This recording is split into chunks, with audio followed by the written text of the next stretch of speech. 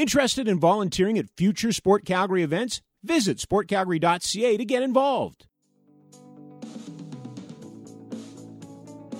So today what we're going to do, and we have taken a bit of a break. So Rob has been intimately involved in the Active City project, as you are aware of now, having done your project, your paper on it in February. But Rob became very intimately involved in that. He's now a board member with Sport Calgary. He now works with the Calgary Hitmen, and he and I have formed a deep and meaningful friendship over our love of Bret the Hitman Hart.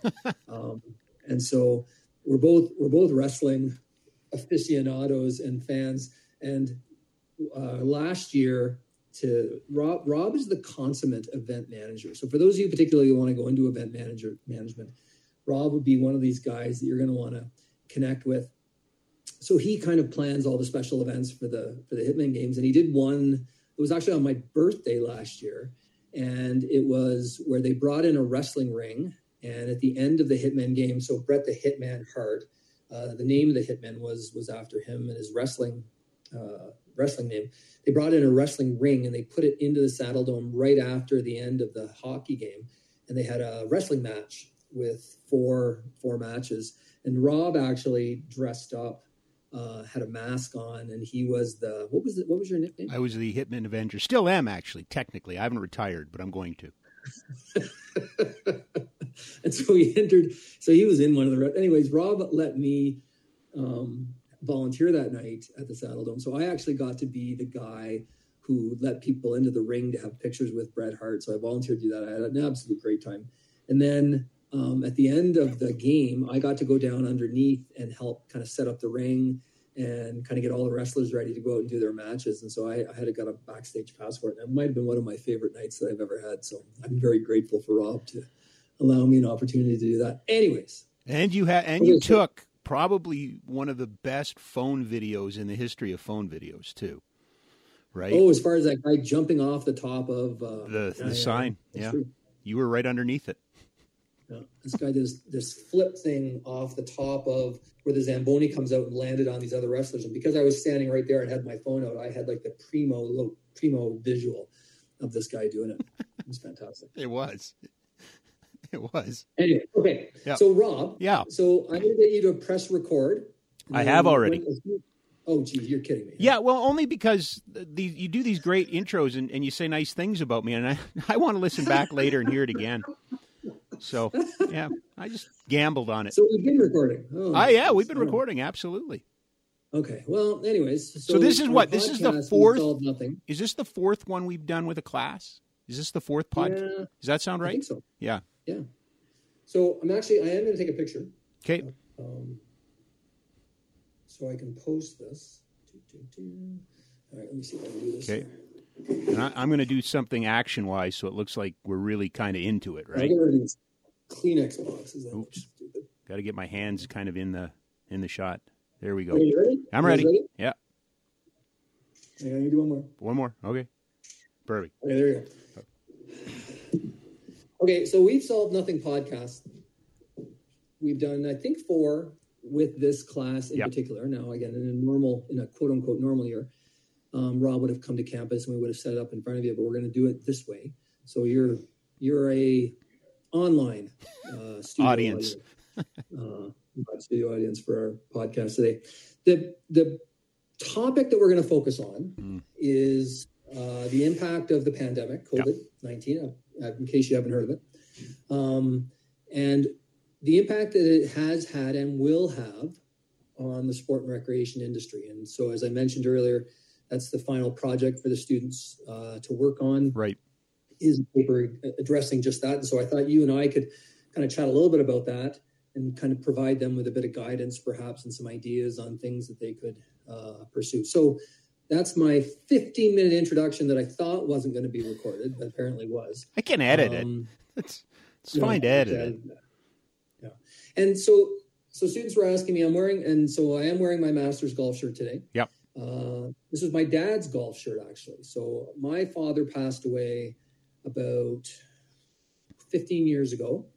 And 16 years ago. And in 2008, my dad loved golf, and my dad had multiple sclerosis and he couldn't walk. So I don't remember him really moving a whole lot, if I'm being honest. Like, he could move his head a little bit, so he could talk.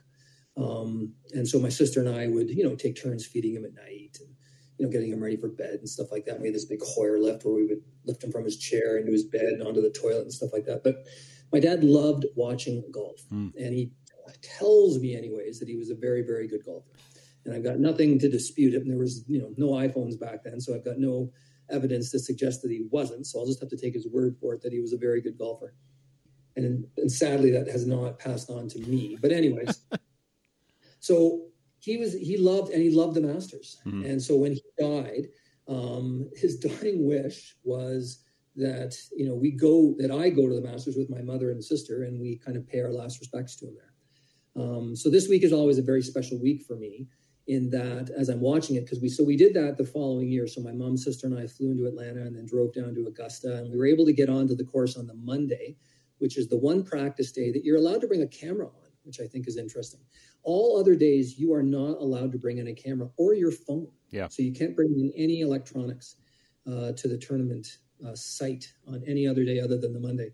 So my sister, mom, and I went down and we walked the entire course. And we followed Vijay Singh, actually, and he was doing his practice round.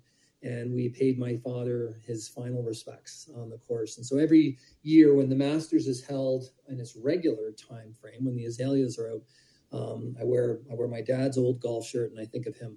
And so this is kind of a special time for me. But I thought I would start with that story, Rob, because that's, I think, an example of how sport has been impacted by COVID and the pandemic. And so, the Masters, as an example, hosted its tournament in November this past year, and there were no azaleas. And of course, now they're coming back into the normal schedule. And I think we just saw, last week, I think the Texas Rangers, opened their on Monday.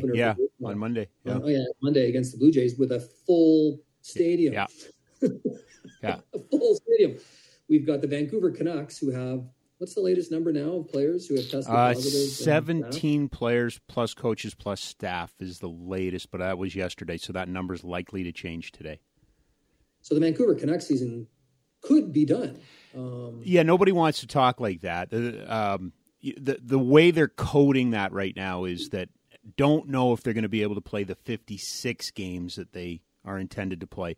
They're not going to play, obviously, clear through this weekend, so that's had an impact. Yeah, I mean, it's a fact of life now, and it's funny because this podcast will serve as a moment in time. What we think, what we gathered, what we know will change greatly by the time we're back to a Masters in which people can go out on a Monday and can follow a golfer. By the way, I should throw out the kudos to you as well, because it is Green Shirt Day, too. So you are actually honoring two very important memories with Logan Boulet and the Logan Boulet Effect and organ donation. So good on you for doing that. So, this has been an intro. It's funny you mention it. It chose to do the podcast this week, but boy, there's been a lot of, issues, surrounding, lockdowns here in Canada. That's going to have an impact.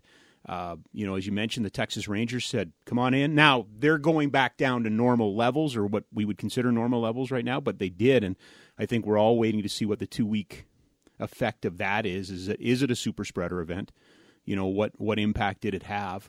I can tell you, if people in my business were watching that like a hawk on Monday. I think we were all kind of tuned in, looking for, mask usage, because the other part of this, David, and you know this and I know this, is there is continually data being created throughout this entire experience.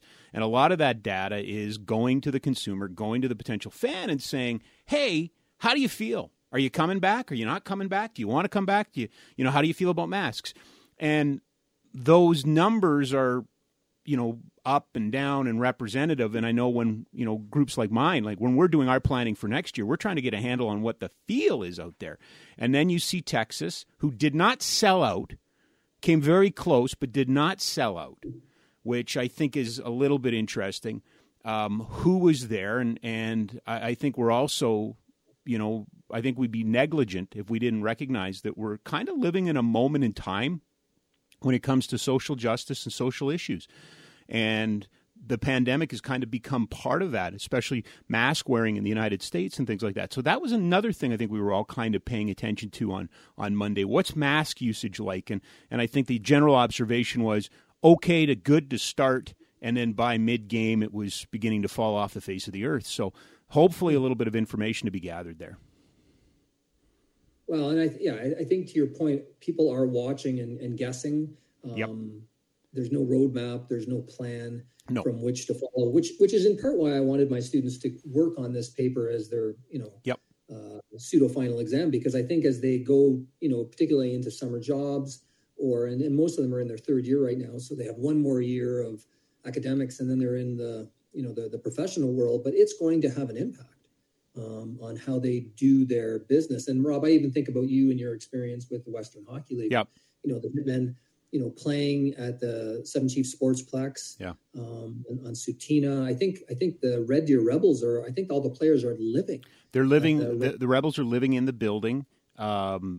Lethbridge is in, I believe, Lethbridge College's dorms, and then Medicine Hat and Edmonton are both using billets. And that alone is, that whole process is an interesting piece in all of this, that connectivity and that connection. Mental health becomes part of it. And I know, I know talking to Red Deer and I know talking to the other teams, they're concerned about it. But I can tell you it's first and foremost on our minds that our kids are all staying out at Grey Eagle. So part of our deal with Satina was kind of, the arena plus the creation of a bubble. And it's a challenge. I mean, it's all fine and well to go away for a week and stay in a hotel, but now our kids will have been in Grey Eagle since Valentine's Day. So just think about that for a second. Like, that's a while ago. And they still have another month to go. And they're not allowed to go out. They're not allowed to, just mingle and that type of thing. We're trying to find external things that we can do with them to get them out of the rink, to stretch their legs and that sort of thing. But again, yesterday's news, as the crackdown comes down, here we are back again. So, this particular group is interesting to me, your class, I should say, because they entered this program in a world of sport that was defined in in certain parameters. They're going to exit your program in a world of sport that is going to be completely different. And some of it actually, I got to be honest with you, and I'm sure we're going to get to it. There's a lot of good that's going to come out of this, believe it or not, in the sport context. But there's a lot of hurt. There's a lot of pain that we're going through and going to have to go through yet, too. So we've talked a little bit about kind of the professional side of things. Yeah. So, your experience with the Western Hockey League and now the dividing of the provincial boundaries. I guess Manitoba and Saskatchewan, is another merged. Altogether, and in the U.S., grouping too. We've talked a little bit about, the NHL and Major League Baseball and kind of the impacts the code have had there. And, we could probably spend some time talking about, from the professional ranks, how having a North division, which I admittedly really liked initially, I feel like I'm getting to the point now where I would like to see a little bit more variety. And I guess I could but I'm not tuning into the American teams. I'm only tuning in. Isn't that an interesting one, Dave? Because you mentioned my resume before, and they were really short-staffed over Christmas, so I went back and did some morning shows on the radio station, and it was just at the time when they announced kind of the North Division, and it was really palatable. Like, this is the best. Can't just be this year. This has got to be it moving forward. And I don't think we think things through. Having gone through this a little bit when Bob Nicholson went to the IIHF and came back and said, guess what? Every second World Junior is going to be in Canada. And everybody went, this is the greatest thing. The World Juniors, Canada, Canada, Canada.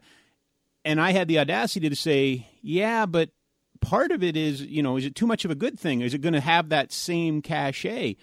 And I think over time we found out, when you get too much of it, it doesn't become special anymore. And not that Edmonton wasn't special and won't be special next year for the World Juniors, but look at Montreal, Toronto back-to-back those 2 years. They had a hard time selling the second one, right? And I think you're seeing that kind of, it's a great idea. Well, when your team is crappy or, sick or, whatever. I think people enjoy it, and I think there's something to be said about elements of it. But I don't know. I found it a little creepy in a way that Sportsnet was paying for promoted social posts showing a survey that said 70% of hockey fans loved it. Why do you need to promote that? Why would you put money behind promoting that? Whereas if you were trying to convince people that it's still good, it's still fun. I think Edmonton and Toronto and Winnipeg probably love it more than, Ottawa, Vancouver, and Calgary right now. But that's an interesting one to watch. And again, one of the things you mentioned about the Masters was only played 5 months ago. We played a Masters in the fall. We tried it, right?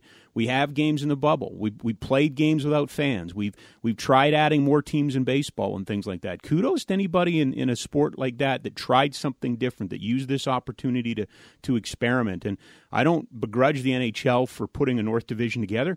I'm just not sure at the end of the day that I'm like you.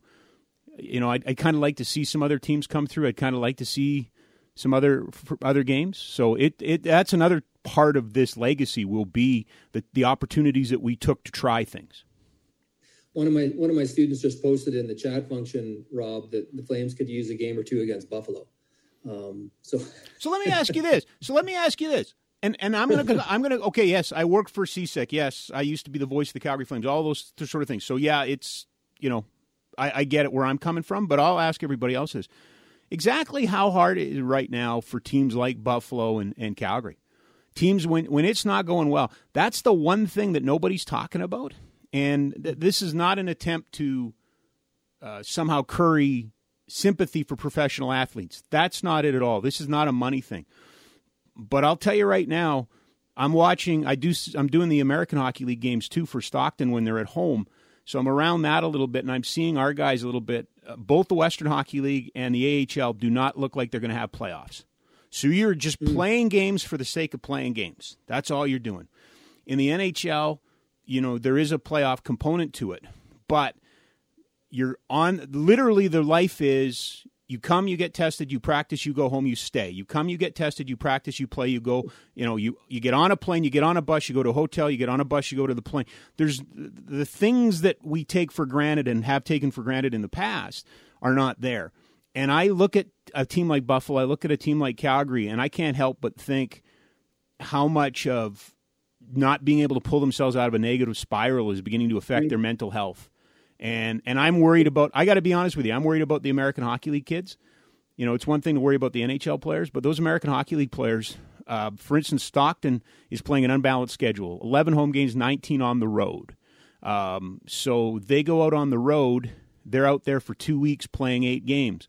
Well, 2 or 3 of their players were put on the taxi squad by Calgary, so went out with Calgary before, and then got picked up on that road trip. So you got some of your premium players who have now been on the road for 3 weeks. And on the road, again, bus, hotel, rink, plane, that's it. So you got guys who are in their bedrooms going at 7 o'clock, do I go to bed now? So I think there's an unspoken challenge out there. If it goes bad, it can go bad real quick, real hard. No, I agree. It was interesting. So I was talking to somebody not too long ago about whether or not teams that win championships this year have an asterisk beside them. And I actually made the argument that I think they do, but it's in a positive way. Yeah. In that they're able to kind of push. So I'm thinking about the women's NCAA championship on Sunday night with Arizona and Stanford. And Stanford was, because if I recall correctly, I think California canceled all sporting events just when the Stanford season was starting. And so I don't think they played a home game. Yeah. Pretty much since December or something like that. Right. And so they basically went on the road from December and ultimately won a national championship on Sunday night. And so I think they deserve an asterisk, but almost for, wow, how did you pull this off? Well, if you talk to people in the NHL, they'll say the exact same thing about Tampa Bay, that became a war of attrition. It really did. And we talk about things like mental toughness, and we talk about, that will to win and those sort of things. And again, I recognize who I'm speaking to, so there's not going to be a lot of people who are, their hearts are breaking over $1 million athletes. But the reality is, all athletes, I guess, in all levels, I think of the Olympic athletes and the trials and tribulations. So you have just gone through this pandemic. You have not been able to train in your own country. You've had to travel. You had to be in quarantine for 14 days, a dozen times to go down a luge track or a bobsleigh track. And all of a sudden you read the AP story tomorrow that the State Department in the U.S. is discussing whether or not they should boycott the Beijing Olympics.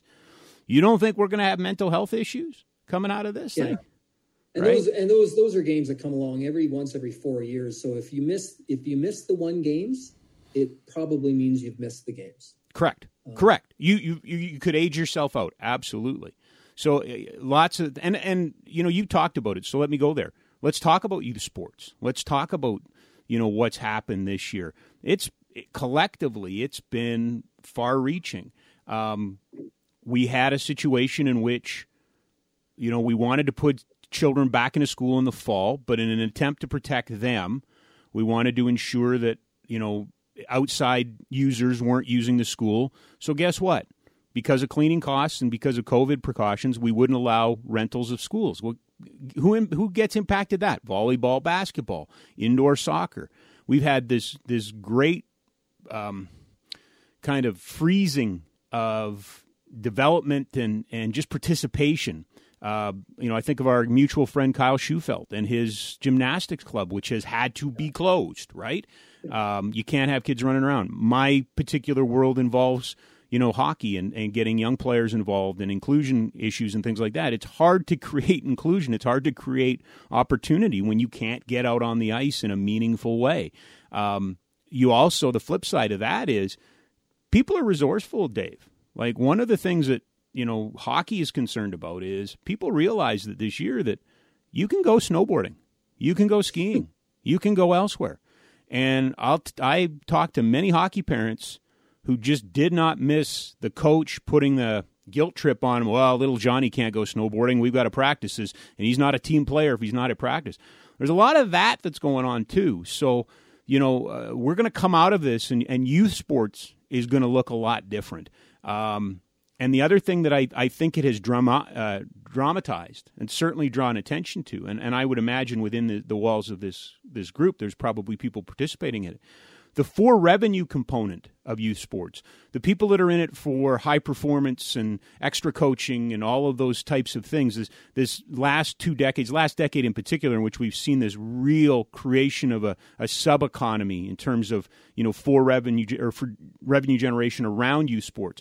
That has, in some ways, taken a hit. In other ways, it's become, even more popular. I can't get my kid on a team, but I can hire him a skills coach, so we can go sneak out to this barn and we can do that. There's a lot of things that are going to come out of this past year, and I guess now turning into the second year, that are going to have long-term ramifications on facility usage, on participation levels, and, it comes back to active city. Are we going to be as active as we were going in? Yeah. Okay.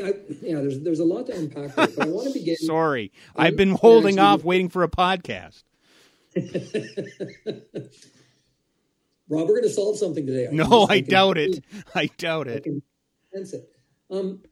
You mentioned the physical activity piece. I do want to come back to the impact on schools and youth sport and this whole idea of the sport industrial complex, et cetera, et cetera. But let's focus a little bit just now on physical activity. Yeah. And, like when you're doing a SWOT analysis, right, every opportunity is a threat and every threat can also be an opportunity. Yeah. Do you think, parks were overrun with people? There was great success with what Banff National Park did as far as closing down the Bow Valley Parkway Road and Parkway and allowing people to cycle. I think there's been some great success with even closing down Memorial.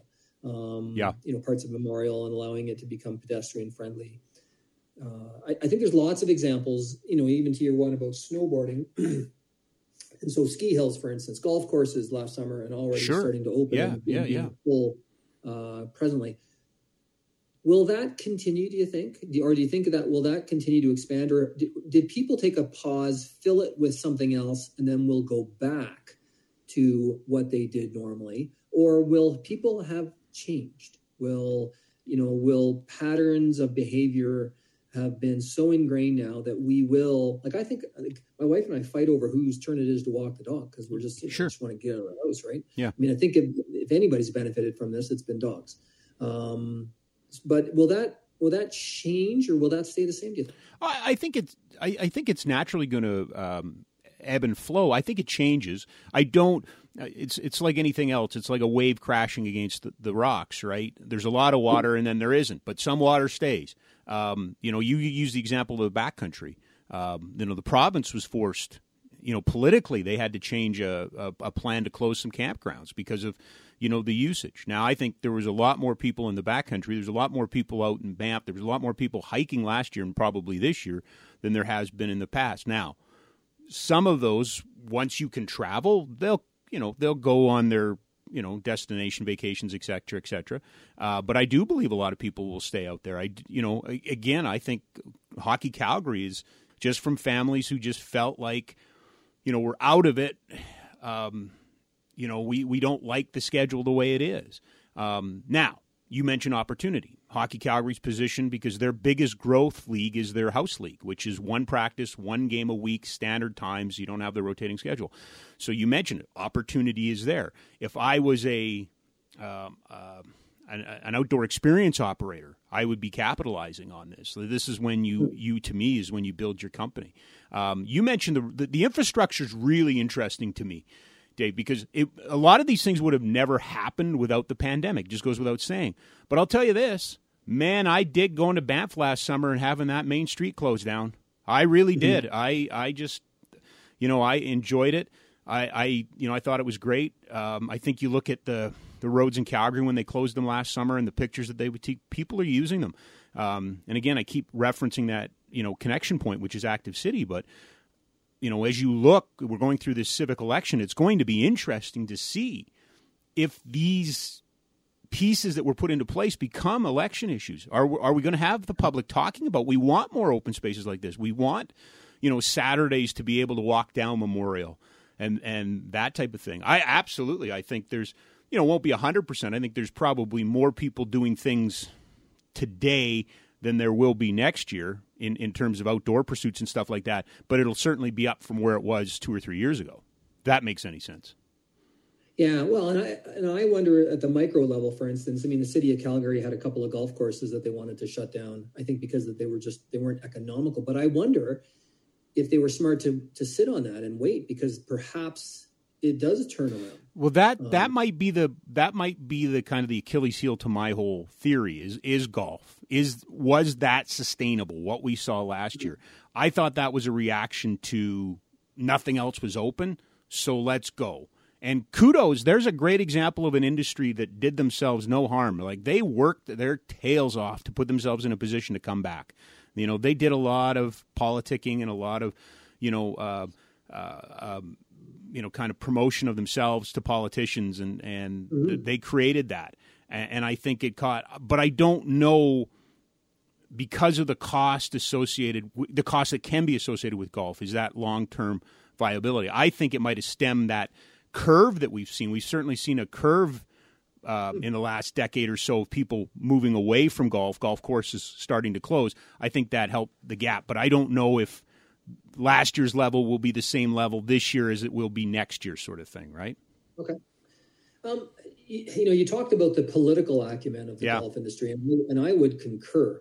When I've been on calls with other sport and recreation groups that have tried to, encourage the provincial government in particular to perhaps, you mentioned Kyle Schufelt earlier, and he's certainly very active on social media, questioning and asking the provincial government why a facility like a gymnastics facility would be closed when a golf course would be open. And the golf courses, I think, were very good at coming together as a collective and presenting their argument and again, bringing other people into that question. But a question from a student here, I think, relates to that. And that's, the reason why the government seems to target fitness facilities, as opposed to, for instance, the golf industry, as opposed to shopping malls, as opposed to, the Costcos and, the Walmarts of the world. And in particular, when fitness facilities, and again, this was the student who mentioned this, the benefits to people are so significant. And we started off this conversation talking about mental health challenges. Yeah. And I would concur. And you think about the long-term impacts of this pandemic and just how difficult it's going to be for us to foresee what those impacts are, right? Like we won't fully understand them for probably another 10 to 15 years when we track it back and say, this is how, it's had this long tail. Like for instance, I was talking to somebody who's involved in young children and their education system. And they were pointing out, you think about babies who aren't seeing people's faces, and not being able to react to strangers and people other than their parents. And they're growing up in an isolated world at a very formative and important stage in their development. And you wonder about the impacts of that. So I want to come back to this idea of the fitness facilities closing. Why would the government, and again, I know you're not a spokesperson for the provincial government, and we should probably all be glad for that. But why would the fitness centers bear the brunt of this as opposed to other groups, do you think? Well, my hope is that there's some science behind these decisions, that A, hasn't been released, or B, we haven't consumed correctly. I wouldn't defend the decision. The one thing I would say, though, is, and I can speak specifically about arenas and things like that, it's a challenge to have people follow rules. It really is. Like, it's fine and well to talk about everything in a holistic manner, that assuming there's 100% buy-in. But I can tell you that arenas were not, there were a lot of issues in arenas.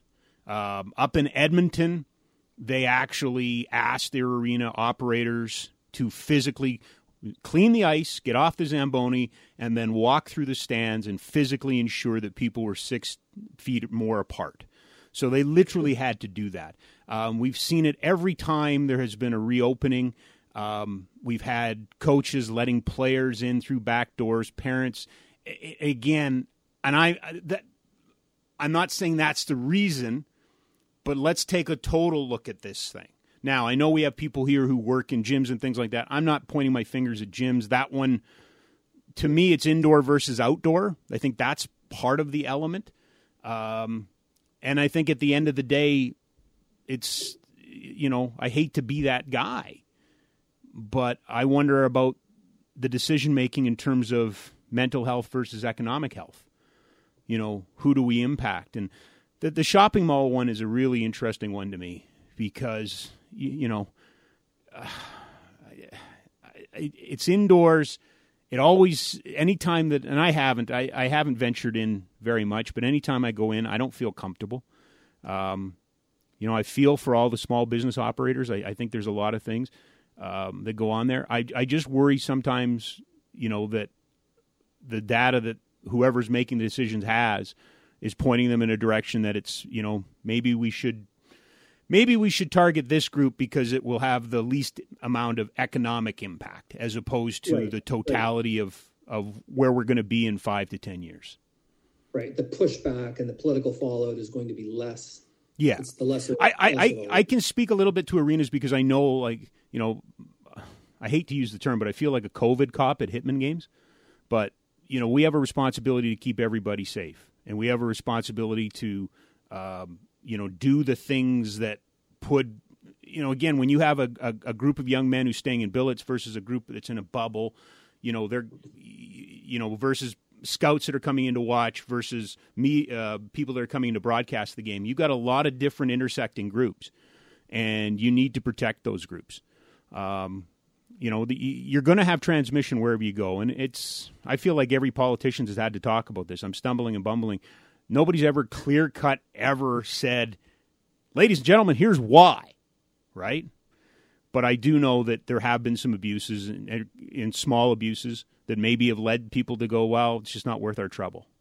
Yeah. Right. Hey, I want to build a little bit on, so one of my students made the comment here about people moving to working out at home. So the transition of, the Pelotons, the Zwifts of the world, and so exercising at home as opposed to going to the fitness center, at Mount Royal's Recreation Center, et cetera, et cetera. And I wonder if what we're going to see is a bit of I don't know if you remember the book Bowling Alone. which talked about this. Okay, I'm only laughing because it's gotten to the point where now I found Celebrity Bowling on Amazon, and I watched that from 1974. So if you kids want to have some fun, go back and watch Jack Klugman bowling against, some other 1960s wannabe for a half hour, and they made it sound great. So Celebrity Bowling, look it up. It's gotten to that point. It's gotten to that point. So Putman was the author, and this was a book called Bowling Alone. And it was a discussion about American society and how people were becoming more isolated. Mm-hmm. They weren't gathering at the local pub. They were sitting in their basements. And this goes back 20 years probably. I could look up when that book was published. But what I'm wondering is if that accelerates that or reinvigorates that concept in today's context. And so, my wife, I think, worries every now and then that I'm turning into a bit of a hermit. Because I work from home, I work out at home.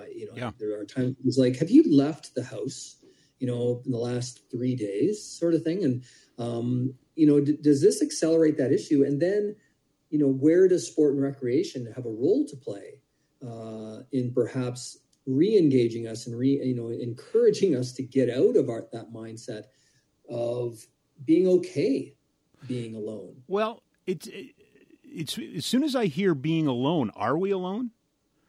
Because, 20 years ago, 10 years ago, we couldn't have done this, right? Yeah, now we're tired of this. I want to be alone. I don't want to get up at 8:30 and listen to David Legg talk. I want to be alone. But here I am, right? You mentioned Peloton. There is the other, and I talk about the positives that are coming out of the pandemic. And when I say that, I hope people understand. I don't look at this as, I'm just saying the things that are going to come out of that are going to be moved, and technology is it. And I think we're beginning to maybe solve is the wrong word. We're beginning to find ways. Technology always seemed like that item that was going to isolate us even more. Geez, little Johnny's gone off and he's playing his Game Boy. Sorry, dated myself. Little Lucy's taken her iPad and now she's watching Netflix or whatever. As long as you and I have been alive, there's been some sort of demon. My God, that color TV, those kids in the color TV, oh my God, they went to the arcade. Oh, they're all going to become mass murderers because they played Defender. All of these things. There's always been that kind of demon in the bottle. And I'm wondering now, that to me is the big thing coming out of the pandemic is technology. You talk about facility management. You talk about we are going to have to move to a paperless world. It's not out of the realm of possibility that you might go to a venue like the Dome and never go into your wallet for a loony, a toonie, or a $20 bill again, right? That you would never actually physically hold a paper ticket again. That you will then be able to get the things you want. I would point our friends here to MLSE, who I just found out recently has an incredibly large digital lab.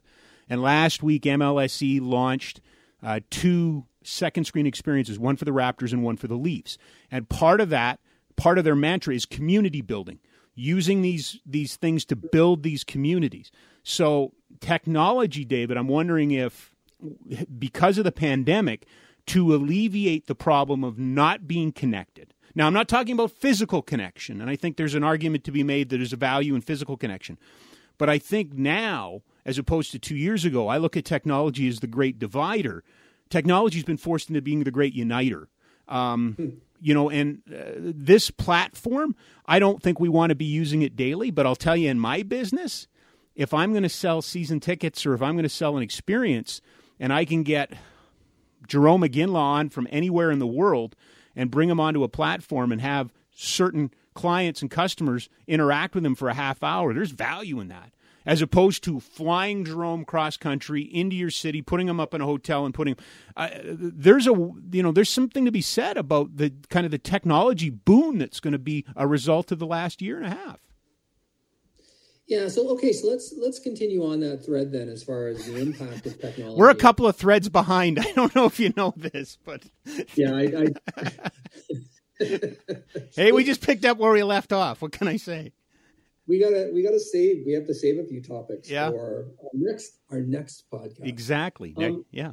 So let's build on this idea of technology and how it's gonna, potentially, I guess, enable and facilitate, the benefits of sport and recreation, but it could also have a negative impact. And so we talked about, at the professional ranks and, your concept of, dealing with, like the premium experience for seasons ticket holders, the idea just of the facility management side of it. We talked a little bit about, you were kind of talking about how when we were young men going to the arcade in our hometowns and how our parents were worried that we were going to become crack addicts and and other deviants. My dad owned 2 arcades.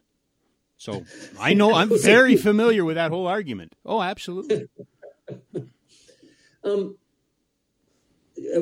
so what I'm trying to do is I'm trying to tie it back into our conversation we had earlier about youth sports. Yep. How does, and again, I guess what I'm looking for here is, for our conversation to talk to my students. So, people who are going to be graduating a year and working in this, industry as far as programming for young people. Yep. How do you integrate technology? Do you try to avoid it? Do you try to divorce yourself from it? Do you try to somehow bring it into the activity itself? Where do you I got a great one for you. I really do. And I'm a big believer in just getting people playing. I feel like elite sports is fine, that we make too much out of it. Hockey Canada spends way too much time on the elite kids, not enough time on just getting kids to play, but that's a different topic. But this one, even I had to admit, was really cool. I mentioned MLSE. Their digital labs launched an app for Toronto FC, and that app uses virtual reality and AI, or not artificial intelligence, augmented reality.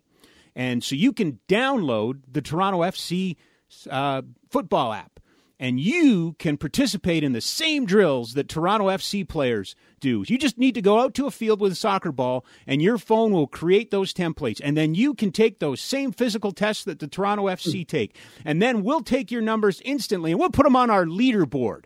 Well, how cool is that? Kids around the world can participate in this and get out. They can be active, and they can be on the leaderboard. Yeah, well, guess what? The leaderboard goes back to Toronto FC's academy, and they then take the best results and go, hey, we just saw you did the shuttle run in this. You ever thought about soccer? Toronto FC will become the first professional team in North America, in the world, to open source a player. They're going to open source their first player, right? So when this group comes out, they've got to start looking, like I look at Hafiz and what he does with his app here in Calgary, right? Play City, thank you. And the technology that's already around in this city. To me, it's about shaking off the old white man syndrome of, oh, this is bad, and finding out a way of making this good. I'm not enamored with the fact that Toronto FC is going to use this as a recruiting tool for their academy, but I love the fact that they're creating something that can get kids out and trying to be competitive.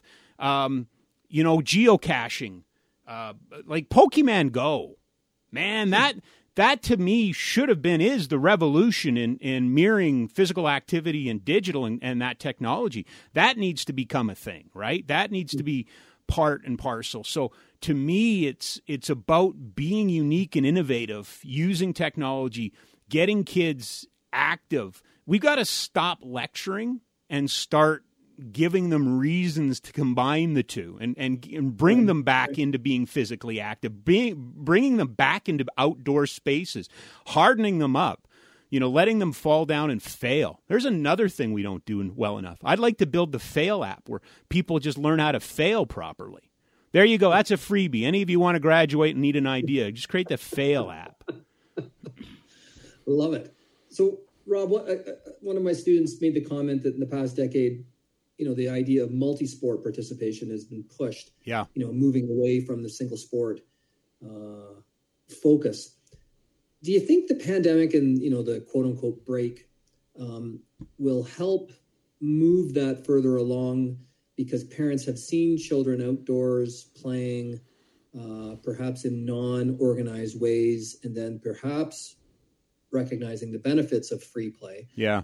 Or do you think you'll see a return to that industrial sport? I worry we don't. Don't you think? Like, I think we return. Like, it's funny, when you see social media posts, let the kids play, but it's some guy that charges you $500 an hour to, yeah, you're really genuine about that. This would have been I think we missed a great opportunity here. I really do. I think we missed a great opportunity. We tried so desperately to bastardize the sports and get them back in some level where we should have probably, hindsight being 2020, just paused and said, you know what, hockey, you're not going to have a season this year. Play 4-on-4. Let the good kids play with the bad kids. Don't separate them. You know what I mean? Just let kids play together.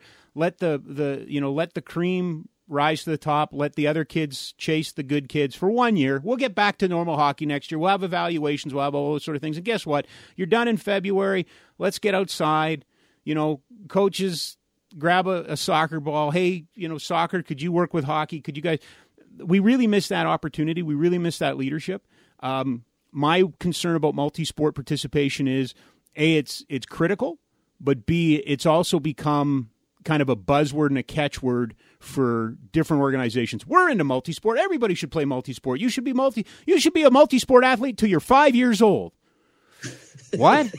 You know what I mean? Like, that's my concern, is that the complex, as you mentioned, and the industrial complex around amateur sport is so big now and so important. And I include academies in that. Like, academies were not an issue 10 years ago. They are a going concern now. Super leagues, rebel leagues. We're tired of the way the league is managing us, so we're going to go out on our own. Those seem to be trends that are not going anywhere. The value and the perceived value in developing a professional athlete or high performance athlete greatly outstrips, in many ways, the cause and the need for taking a group of kids and just having them be active, having them be physically literate. The crazy part in this, and the part that drives me nuts, is I have yet to come across anybody in high performance sport, anybody in the National Hockey League, in the CFL, in Major League Baseball, that say specialization is the way to go. But we don't get it. We don't. Again, I keep speaking like we're in a moment of time of social change. And things are happening for the good, but why is it taking so long? And I feel like multi-sport is that too, is that, yeah, it's all a word that we talk about, but we had this great opportunity. If we had leadership, somebody in sport that stood up and said, you know what, we're going to do it differently. This year's going to be different, so we're going to do it different. And with this year, you know what, you're not going to be on the ice every week. Sometimes you're going to take a soccer ball, sometimes you're going to take a basketball, sometimes you're going to do this, sometimes you're going to do that. The challenge there is you have too many people in places of power that go, if we do that, we won't have the 2021 group ready. The Americans will have the 21 group ahead of ours. We won't win this particular tournament. We'll lose that particular tournament. We just stopped making decisions for the greater good a long time ago. And we needed to get back. This was a missed opportunity in my eyes to get back to greater good, to do something like that. Yeah, that's a very interesting observation, Rob. I'm wondering, if we did miss an opportunity to make some really dramatic and meaningful, important changes to our system. There's another question here. And so the examples that you threw out, soccer and hockey, those are all team sports. Yeah. I wonder if, and this was a question from a student, whether, individual sports actually see a bit of a bump. Because parents, I'm thinking particularly with youth sports, parents are still reluctant to put their children into team sport environments. Do some of those individualized activities actually see a significant uptake? Well, don't you? Yeah, I mean, I think we touched on that. Like, you might have a greater pool for Alpine Canada in a decade. You might have a greater pool for, Cycling Canada in a decade. Mm-hmm. The individual pursuits. Again, you come back to the challenge of the sports that need coaching and or equipment or facilities. I think that all got, kind of hurt this past year. But I think, if anything else, the independent mindset might be bolstered in all of this. That I don't need to do what the Joneses are doing, right? Like, I don't, golf. Whether I think golf continues at the pace it is, a lot of people played golf.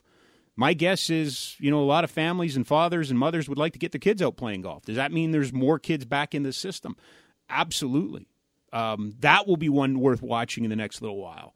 I look at innovators like Erica Wiebe, who shares her physical journey as she prepares for the Olympics, and I think maybe paved the way for people who thought, well, I don't have a gym, or, how am I going to prepare for something? Here you have an Olympic athlete who was sharing on social media the adaptations and the ways that she made to prepare to compete at the highest level. Again, back to technology. How many Zoom calls were made available? How many athletes were made available, to people? And I know we're talking about individual sports, but I think the parents and the athletes that took advantage of it are going to benefit from it. And I think you're going to see increased athlete pools for some of these things. Not for everything, but tennis is interesting, right? Like the tennis center. The tennis center can only have one-on-one training. Does that maybe benefit somebody, that there's more opportunity that way? I don't know. So in the same way that you're seeing this growth in basketball, and they label it the Vince Carter effect when he started playing for the Raptors, maybe 10, 15 years down the road, we see this uptake in performance in some of those individual sector sports like alpine skiing, cross-country skiing, tennis, perhaps cycling, golf, etc. Yeah. So I guess what I'm wondering, though, the flip side of that then is we have all these kids who are playing these individual sports. Do they not learn then how to play nicely with each other, and to interact with other people and to connect and belong and somehow just engage with other people? Do they lose You're that talking about leaders. You're talking about leadership. You're talking about so crazy old man on the Zoom call, I guess this is a Google Meets call, is going to go on to his next big passion play, which is just leadership. And I think if you look around sport, if you look around the world in the last year, we have separated managers from leaders. And the one thing that we have definitely learned is we do not have enough leaders. We have way too many managers. And sport, to me, remains the ultimate tool and creator, incubator of leadership. And I think leadership is partial to mentorship. I think we've had traditionally an incredible backbone in sport that's been made up of volunteers. The disconnect, perhaps, but I look at the groups that took opportunity, and one I'm really, really proud of is the North Stars. They have up in the Northeast Calgary, the North Stars approached me in the fall and said, we've been to some of the leadership stuff you've done. We want to do some stuff in the community. What can we do? So we set them up with our Superheroes program, with Kids Sport, and with the Sports Equipment Bank. And we took their bantam, their midget, their peewee, their bantam, their midget, and their junior players, and paired them off with these different groups. And the idea was that they'd be able to volunteer and the pandemic didn't allow, but these kids and their parents found a way to adapt, and they raised money. So our Bantam kids raised over $10,000. So they'll add a new superheroes team, a hockey program for players with cognitive disabilities, autism, and Downs. They're going to add a third team in Calgary. They raised enough money to start that. The midget players have been doing individually specialized equipment drives for the equipment bank to get equipment that was missing to put back in the system. And the junior players were raising money to sponsor kids in kids sports. So there have been opportunities for the good coaches, the right programs and everything to foster that leadership, that mentorship, to take the off ice and make it meaningful. And I know that's happening in soccer. I know that's happening in basketball. I look at a guy like Akeem Haynes, and I know he's doing that in track and field. So those things are out there. But I think just the fact that we were so distant, I believe it is hard to kind of make up some of those things and create leadership and create, teamwork and things like that. As much as I like this format for some things, I don't know if you can do it as well over a call like this. Right. Rob, I'm conscious of the time, and that the class is kind of coming to an end here, and so we need to wrap up this conversation, which saddens me because I always enjoy our opportunities to chat. It's great to see you again. I hasten to say, but I don't think we solved anything again. No. Well, no, because you never let me finish. Yeah, it's my fault. It's your fault. It's your fault. That we solved nothing. Rob, it was a pleasure having you as part of our class. Thank you again for joining us. Thanks. I look forward to doing this again. I appreciate it. Again, ultimately, we've solved nothing.